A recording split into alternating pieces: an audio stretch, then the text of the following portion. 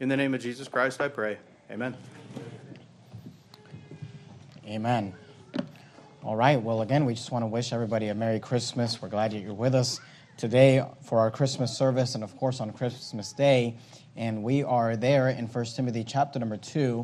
And, of course, we have been going through a sermon series called The Christmas Spirit. We've been going through a Christmas sermon series over the month of December. And we've been studying from the Bible these things which I refer to as the Christmas spirit. And they're kind of the themes of Christmas or the attitude of Christmas.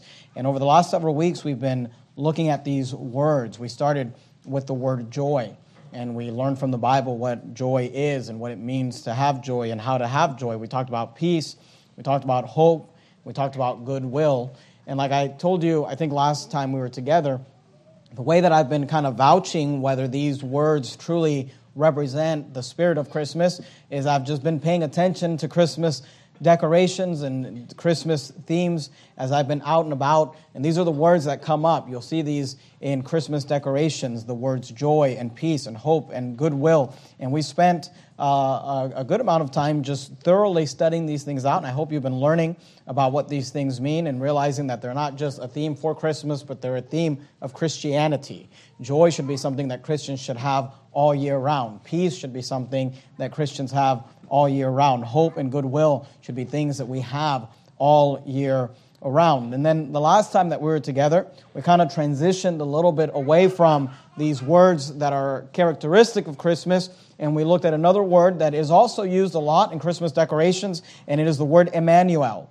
And we talked about Emmanuel and the fact that the word Emmanuel is a word that you'll see displayed a lot during Christmas and used in Christmas literature and music and decorations. And Emmanuel speaks to the deity of the Lord Jesus Christ. And we learned last time we were together about the fact that Jesus is the Son of God, which means that He's God in the flesh. He is deity, that the Word was made flesh and dwelt among us, that God was manifest in the flesh. So this morning, of course, being Christmas morning, we're going to finish our series on Christmas, and we're going to look at one more word that I think you will agree is a word that is often used in regards to Christmas, in Christmas music, in Christmas cards, in Christmas decorations, and the word is Noel.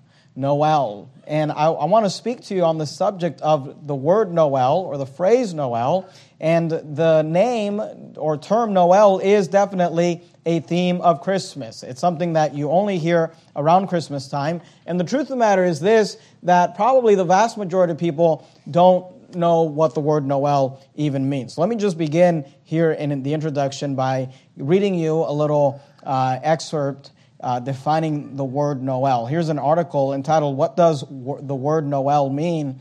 And it says this: a term, Noel, is a term signifying the holiday season. Noel comes to us from the Latin verb nasci, meaning to be born. A variation of this word, Noël, made its way into the Old French as a reference to the Christmas season, and later in Middle English as Noel. Today, Noel is used synonymously with the word Christmas or Christmas season. And of course, today, when we use the word Noel, we are referring to this holiday season of Christmas. And like I just read to you, the word Noel is used synonymously with the word Christmas. But I want you to understand that the word Noel actually finds its roots in this idea, and the word literally means birth. And of course, we know that it's become synonymous with the term Christmas because Christmas is the celebration of the birth of the Lord Jesus Christ. I just think it's interesting, and I think it's very fitting and very balanced to the fact that when we reference the Lord Jesus Christ during the holidays, we will often reference Him in the term Emmanuel, which speaks to His deity, and we'll reference Him in the term Noel, which speaks to His humanity, because Noel is a reference to the birth of Christ and the humanity of Christ. So last time we were together, we spoke about the deity of Christ, and this morning on Christmas Day, I'd like to speak to you for a few moments on the subject of the humanity of Christ, the birth of Christ, the fact that Jesus, yes, was God in the flesh, but that He was God who became flesh. Now, you're there in 1 Timothy chapter number 2, and 1 Timothy 2 is not necessarily a passage you would normally turn to in Christmas and read at Christmas time. But 1 Timothy chapter 2 has a verse in it, which is the type of verse that I refer to as a non-Christmas Christmas verse. And it is a verse that really speaks to the subject of Christmas, but not a verse that we generally look at during the Christmas season. 1 Timothy chapter 2 and verse 5, the Bible says this, "For there is one God and one mediator between God and men, the man Christ Jesus." And that verse really speaks to the theme of Christmas and the purpose of Christmas. You say, what is the purpose of Christmas? It is this, that there is one mediator between God and men, and that mediator is, notice the last part of that verse, I want you to notice the emphasis, the man Christ Jesus. The Bible teaches, of course, that Jesus was God in the flesh, but the Bible also teaches that Jesus was a man, that he was a human being, that he was God in the flesh. We saw this verse recently, but I want you to see it again. You're there in 1 Timothy chapter 2. Flip back to 1 Timothy chapter 3, or forward, to 1 Timothy chapter 3, and look at verse number 16. 1 Timothy chapter 3 and verse 16, the Bible says this, 1 Timothy 3:16, "And without controversy." The word controversy means dispute, debate, contention, meaning there's no arguing this. "Without controversy, great is the mystery of godliness." Notice these words, "God was manifest in the flesh."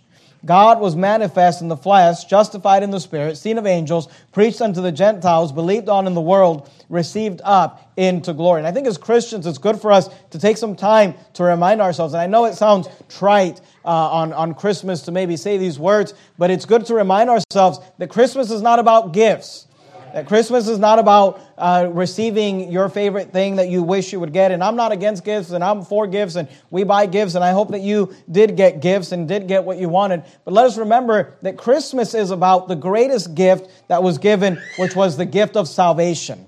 The fact that God became flesh and dwelt among us, and that God came to this earth, Jesus came to this earth, and he was born. The humanity of Christ, that God was manifest in the flesh. Now you're there in 1 Timothy chapter 3, and go with me if you would to the book of Hebrews. Hebrews chapter number 2. You're there in 1 Timothy. If you just go past 2 Timothy, past Titus, past Philemon, into the book of Hebrews. Hebrews chapter 2, 1 and 2 Timothy, Titus, Philemon, Hebrews. Hebrews chapter number 2. And while you go there, let me say this.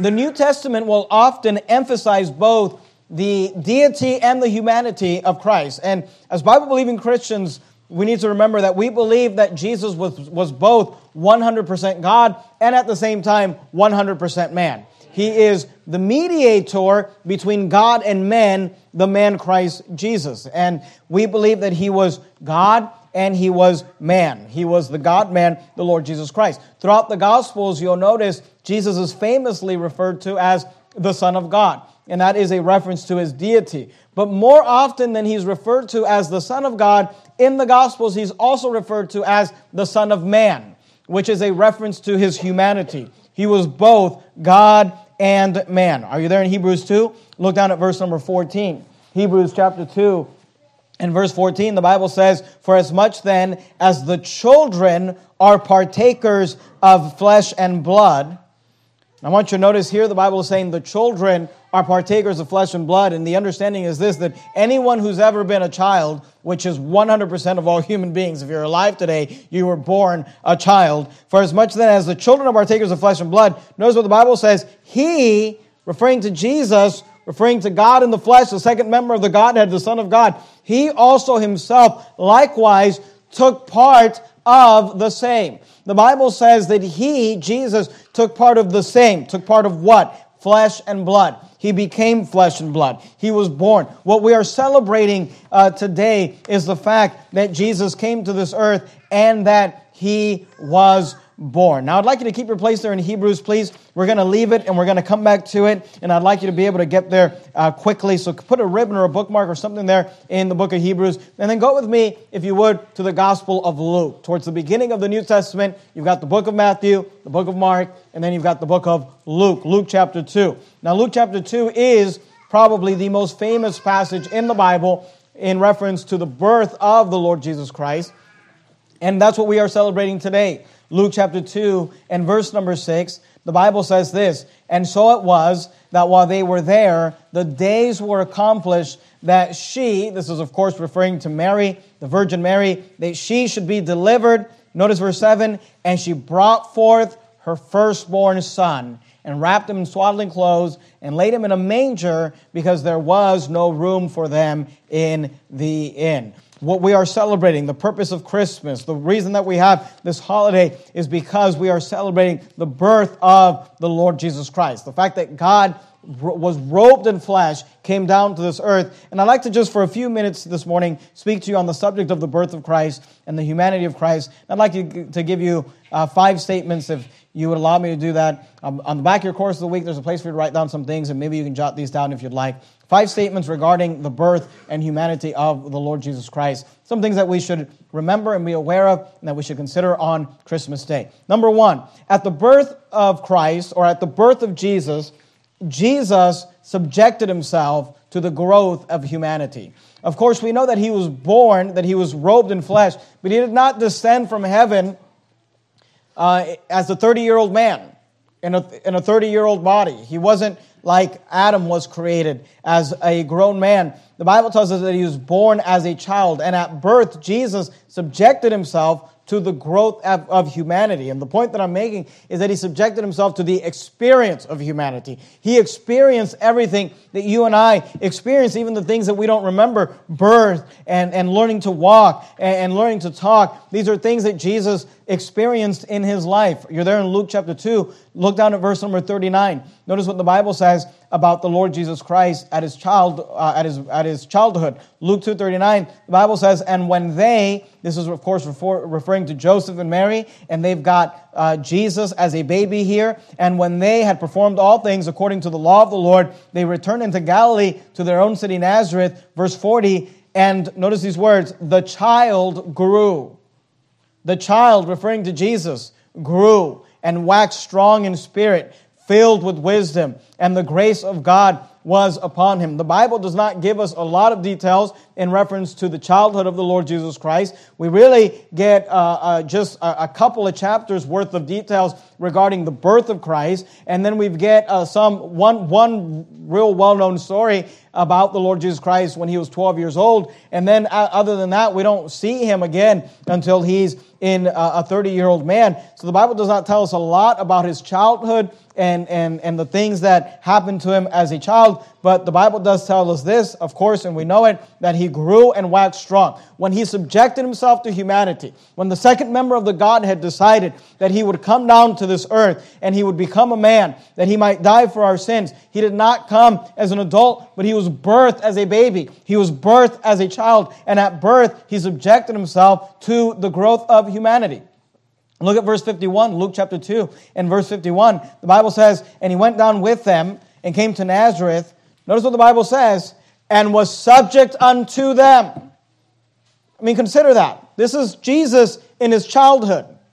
This is Jesus as a young child, and the Bible says that he was subject, meaning that he was obedient, meaning that he put himself under the authority. He was subject unto them. Unto who? Unto Joseph and Mary, unto his parents here on earth. And you know, the Bible tells us that though Jesus was God in the flesh, as a child, he was an obedient child. He was a respectful child.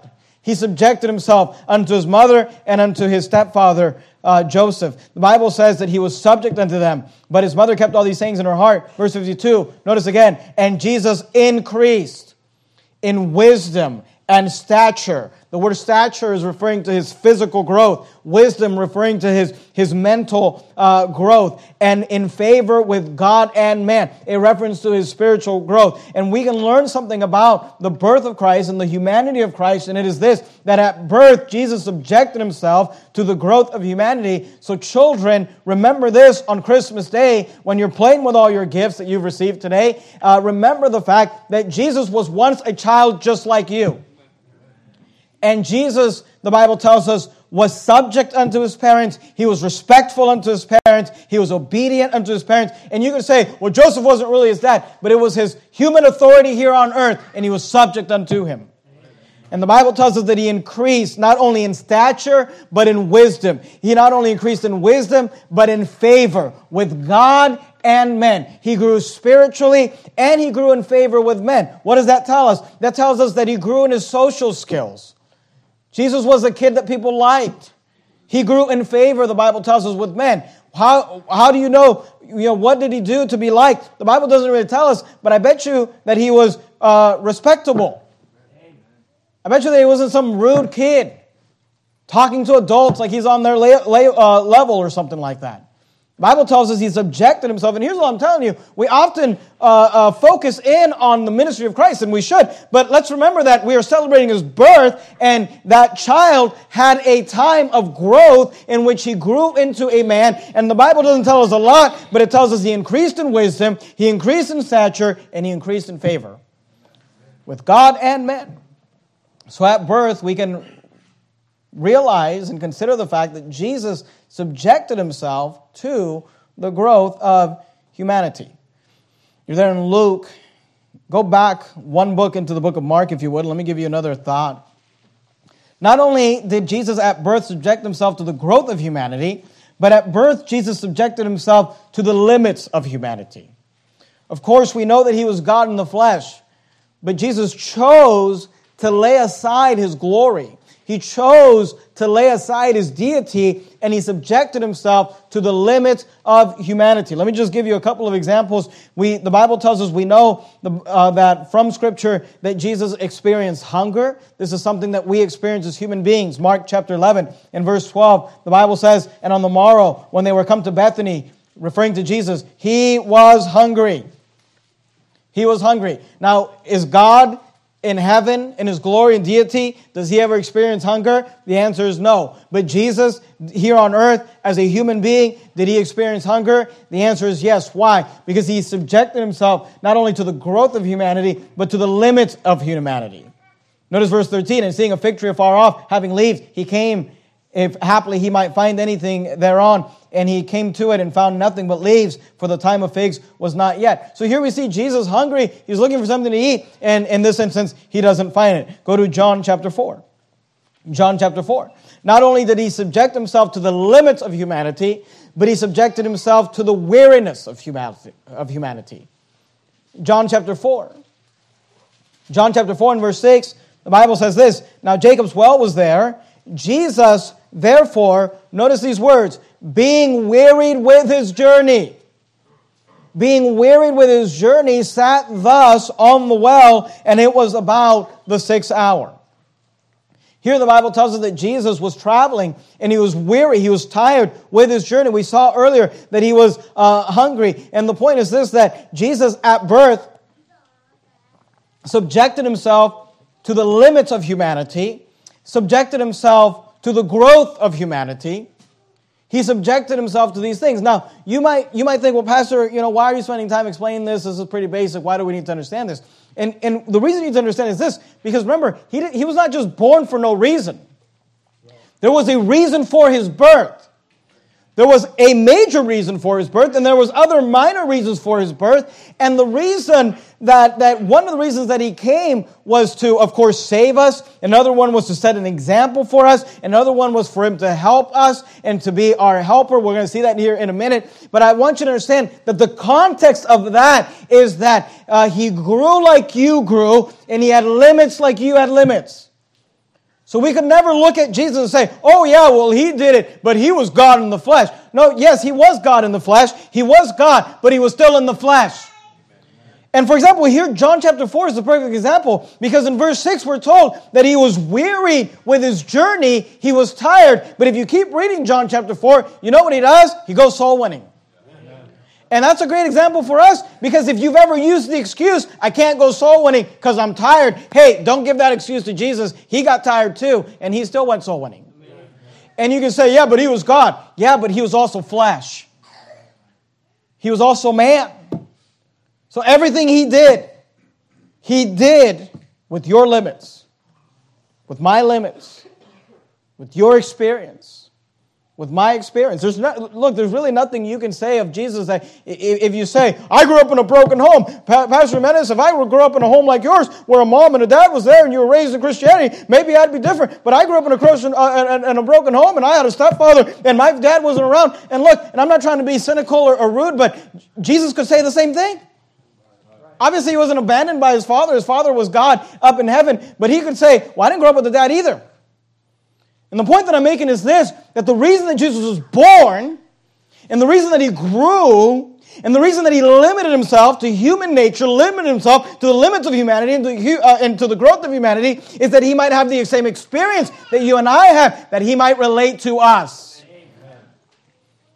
And that you might relate to him. Keep your place there in Luke if you would. I'm not sure if you kept your place there. I'd like you to keep your place there. We're going to come back to Luke. But go back to Hebrews if you would. Hebrews chapter 4. Hebrews chapter number 4. We're talking about Noel, the birth of Christ, the nativity. The fact that the second member of the Godhead was born in this world. He subjected himself to the growth of humanity, and he subjected himself to the limits of humanity. But let me say this as well, and we can spend all day on this, and I'm not going to, but let me say this. At birth, Jesus subjected himself to the temptations of humanity. Any temptation that you've ever faced, he faced. Any temptation that you've ever had, he had. Now, the difference between him and you and I is this, Hebrews chapter 4 and verse 15. For we have not an high priest, that is a reference to the Lord Jesus Christ, a position of the Lord Jesus Christ. The Bible says, for we have not an high priest, which cannot be touched with the feelings of our infirmities. What does that mean? That means he could be touched with the feelings of our infirmities. So it wasn't this thing that Jesus was down here like Superman or something, and he just didn't feel anything, never got hungry, never got tired. No. He was touched with the same feelings that you and I are touched. He was touched with the same weariness, with the same hunger, with the same temptations. The Bible says, for we have not an high priest, which cannot be touched with the feelings of our infirmities, but was in all points tempted like as we are. But here's the major difference. The Bible says about him, yet without sin. Now that cannot be said of you, and that cannot be said of me. It can be said about Jesus, he never sinned. But you know, the Bible says that he was tempted in all points like as we are. Now that doesn't mean that he was tempted with every sin that you and I have ever been tempted, but if you consider the fact that sins generally are put into different categories. In fact, we're not going to take the time to look at it, but if you look at the famous temptations of Christ, when Satan appears to him and tempts him, you'll notice that those temptations are representations of types of temptations. He was tempted with hunger. He was tempted with pride and fame. He was tempted with authority and money. He was tempted with really the same things that you and I are tempted. Now, they might look different for different people, but it's all the same temptations. And the Bible says that he was tempted in all points. There's no temptation that you can look at Jesus and say, well, you never experienced. No, he was tempted in all points like as we are, yet without sin. And you say, well, what is the purpose of him being tempted? There is a proving there. The proving of the temptations is proving that he really was who he said he was. He was the Son of God because he was tempted, yet without sin. But I want you to notice that there's also a purpose to the temptations. Not only a proving, but a purpose. What is the purpose? We saw there in verse 15 that he was tempted, he was touched with all the feelings of our infirmities, but was in all points tempted like as we are, yet without sin. That proved his deity. That proved his sonship. That proved that he was who he said he was. But I want you to notice there's a practical purpose behind it as well. Verse 16. Verse 16 is in the context of verse 15. Verse 15 says that he was tempted in all points like as we are, yet without sin. And then within that context, we are told, let us therefore, the word therefore means for that reason. For what reason? The fact that he was tempted in all points like as we are, and yet without sin. The Bible says, let us therefore come boldly unto the throne of grace, that we may obtain mercy and find grace to help in time of need. The Bible says that you and I can have mercy and help from our high priest. Why? Because he understands the same temptations that you and I struggle with. He never gave in to them. He was without sin, but he felt them. He experienced them. He understood them. Look at Hebrews chapter 2. Hebrews chapter 2 and verse 16. Hebrews 4:16 tells us that we can obtain mercy and find grace to help in time of need. Hebrews chapter 2 and verse 16 says this, for verily, I want you to understand, and look, we're looking at some passages today, and I realize they're not the Christmas passages, and we're going to look at a Christmas passage here in a minute. These are the non-Christmas passages, but if you really consider what we're reading here in Hebrews chapter 2, you'll realize that this is about Christmas. This is about Noel. This is about the birth of Christ. Here the Bible says in Hebrews 2:16, for verily he, referring to Jesus, notice what it says, took not on him the nature of angels. He did not come down here in the nature of an angel like an angel, but he took on him the seed of Abraham. He took the nature of a human being, of humanity. Wherefore in all things it behooved him to be made like unto his brethren. Notice that he might be. Why did he take on the nature of Abraham? Why did he take on the nature of humanity? That he might be a merciful and faithful high priest in the things pertaining to God, to make reconciliation for the sins of the people. Don't miss that. For in that he himself hath suffered being tempted. Notice, for that he himself hath suffered being tempted.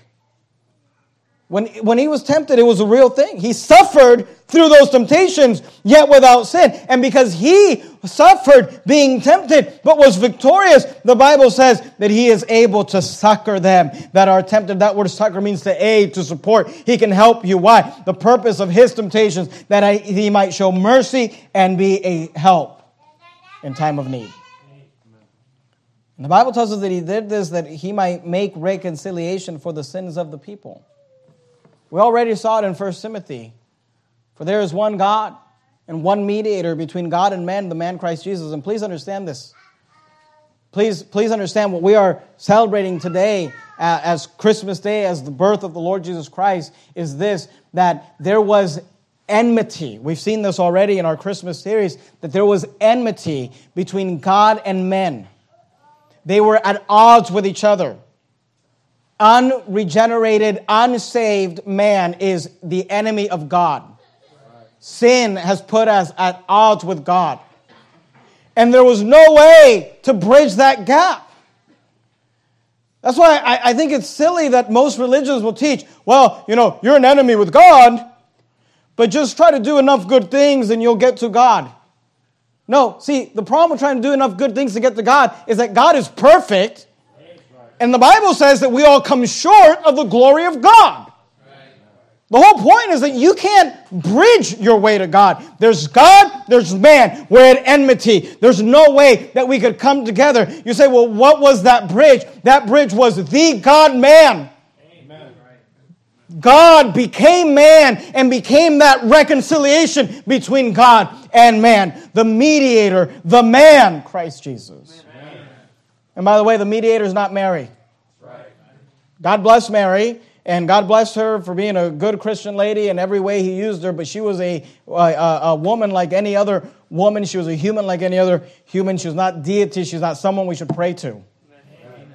Or any other saint or any other God you want to put in there. There's one mediator between God and men, the man Christ Jesus. Amen.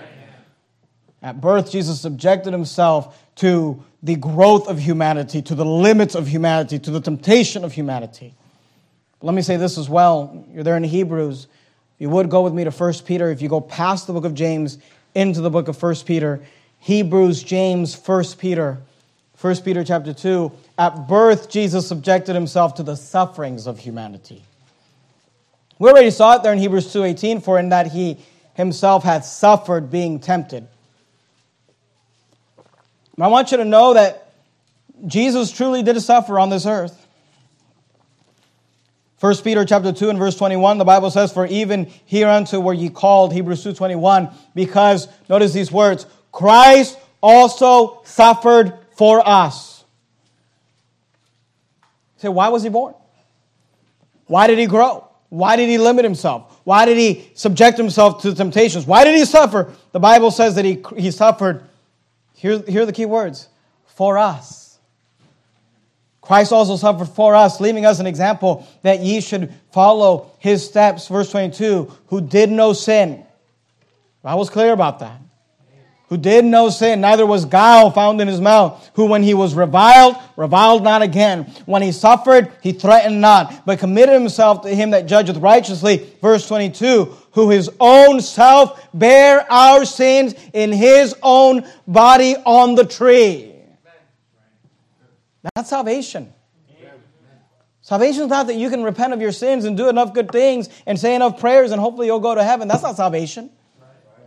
You'll end up in hell, friend, trusting in your works and trusting in yourself. Salvation is that I could not save myself. I could not reconcile myself to God. But he bare his own self our sins in his own body on the tree. Amen. Because I'm saved, I will never have to pay for my sins, but not because I paid for them, because he paid for them. Amen. Because I was unable to. His own self bare our sins in his own body on the tree, that we being dead to sins should live unto righteousness, by whose stripes ye were healed. That phrase, whose stripes ye were healed, is a quote from Isaiah. I'd like to read to you a portion of Isaiah 53. You don't have to turn there unless you'd like to, but you don't have to. I'll just read this for you. Isaiah 53 is a famous prophetic scripture regarding Jesus. It's one of the most famous prophecies in the Bible, written, we're told, about 700 years, maybe 500 years before the birth of Christ, about Christ. And it describes both his growth and his suffering. Isaiah 53 says, who hath believed our report? And to whom is the arm of the Lord revealed? For he shall grow up before him as a tender plant, and as a root out of a dry ground. He hath no form nor comeliness. And when we shall see him, there is no beauty that we should desire in him. Listen to these words. He is despised and rejected of men, a man of sorrows and acquainted with grief. And we hid, as it were, our faces from him. He was despised, and we esteemed him not. Surely he hath borne our griefs and carried our sorrows, yet we did esteem him stricken, smitten of God, and afflicted. But he was wounded for our transgressions, he was bruised for our iniquities. The chastisement of our peace was upon him, and with his stripes we are healed. Amen. All we like sheep have gone astray. We've all turned every one to his own way, and the Lord hath laid on him the iniquity of us all. He was oppressed and he was afflicted, yet he opened not his mouth. He is brought as a lamb to the slaughter, and as a sheep before his shears is dumb, so he opened not his mouth. He was taken from prison and from judgment, and who shall declare his generation? For he was cut off of the land of the living. For the transgressions of my people was he stricken. And he was made, and he made his grave with the wicked, and with the rich in his death, because he hath done no violence, neither was any deceit in his mouth. Yet it pleased the Lord to bruise him. He hath put him to grief. When thou shalt make his soul an offering for sin, he shall see his seed, he shall prolong his days, and the pleasure of the Lord shall prosper in his hand. He shall see of the travail of his soul, and shall be satisfied. By his knowledge shall my righteous servant justify many, for he shall bear their iniquities. You might say, Pastor, you're reading Isaiah 53. Isn't that an Easter passage? It's all connected. And by the way, let me say this to those people out there who say, I don't know about this Christianity. It's funny to me how the world wants to reject Christianity, yet the two biggest holidays celebrated in this world celebrate the birth of Christ and the resurrection of Christ. Amen. Christmas and Easter. I mean, isn't it true? Tell me what holidays are bigger than those two holidays. St. Patrick's Day? Labor Day? Halloween? Which one? The biggest holidays recognized on this earth are about the birth, the life, the death, the burial, the resurrection of Christ. Why? Because that's what all history is about. All history is His history. Amen. It's about God. The fact that God sent His Son. For He shall bear their iniquities, that He might justify many. Go to Philippians, if you would, Philippians chapter 2 in the New Testament. We've got Matthew, Mark, Luke, John, Acts, Romans, 1st, 2nd Corinthians, Galatians, Ephesians, Philippians chapter 2. We'll be done here soon. Philippians chapter 2. We talked about the birth of Christ, Noel, the nativity. That Jesus subjected Himself to the growth of humanity, the limits of humanity, the temptation of humanity, the suffering of humanity. And then, of course, lastly, He subjected Himself to the death of humanity. Because let's never forget the reason He was born. He was born to die. Now, please don't misunderstand that and don't confuse that with our humanity.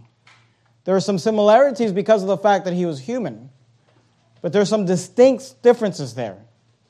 We are born and die. He was born to die. You and I cannot get out of the fact that we will die. When we were born, we were destined. There was a destination that started at that birth, and it ends with death. That is not so of Jesus.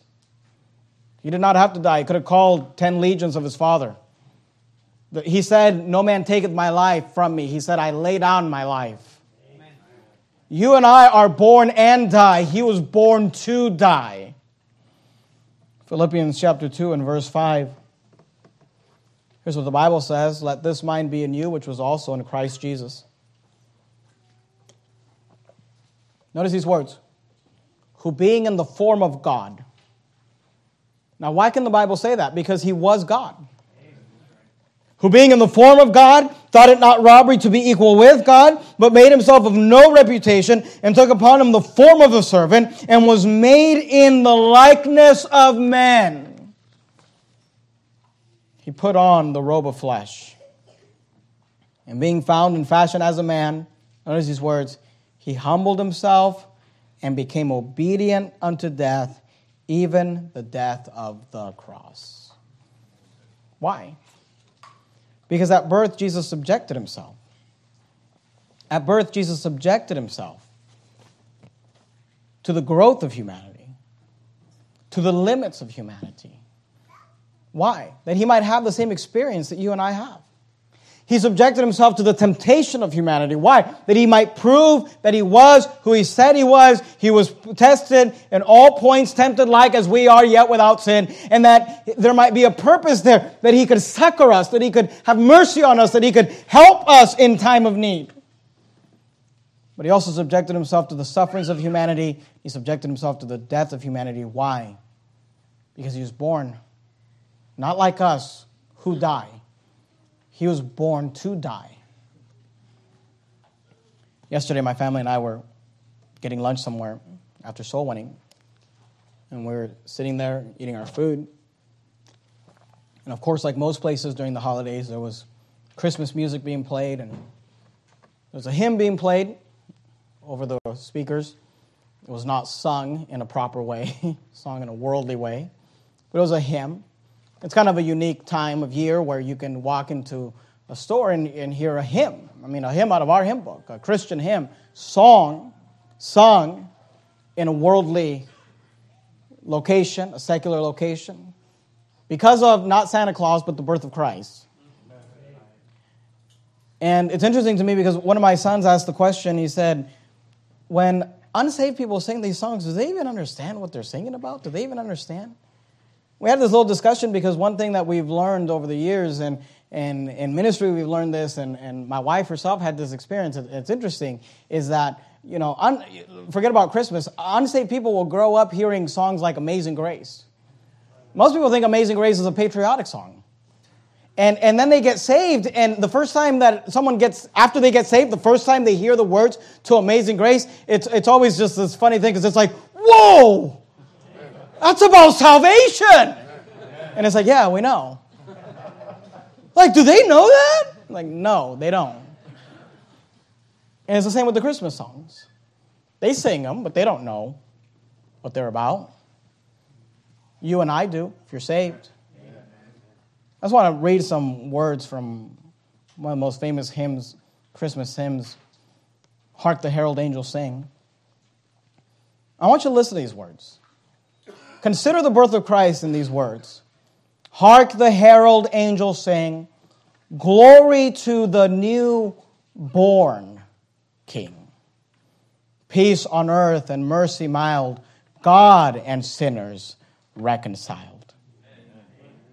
Joyful all ye nations rise, join the triumph of the sky. With angelic hosts proclaim, Christ is born in Bethlehem. Hark the herald angels sing, glory to the new-born King. Hail, the heaven-born Prince of Peace. Hail, the Son of Righteousness. Light and life to all he brings, risen with healing in his wings. Mild he lays his glory by. Born that man no more may die.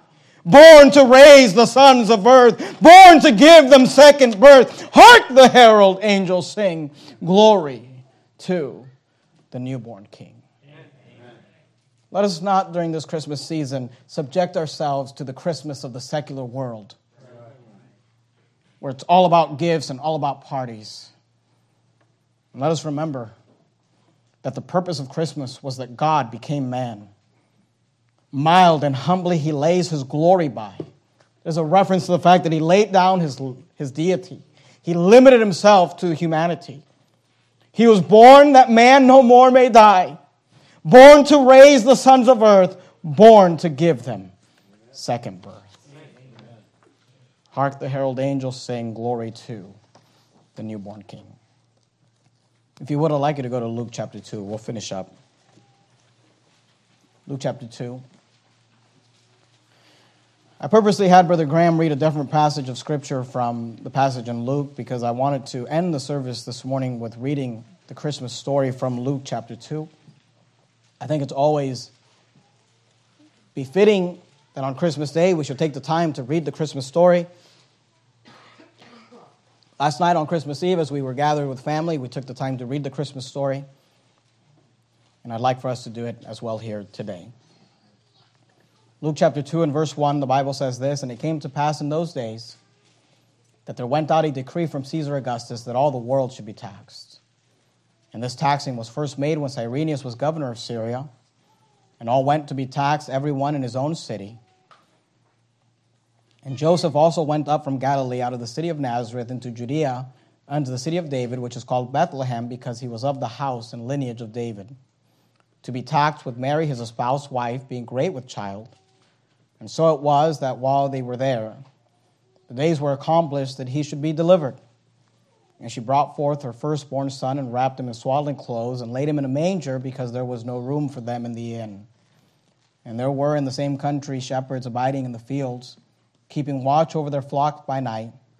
And lo, the angel of the Lord came upon them, and the glory of the Lord shone round about them, and they were sore afraid. And the angel said unto them, Fear not, for behold, I bring you good tidings of great joy, which shall be to all people. For unto you is born this day in the city of David a Savior, which is Christ the Lord.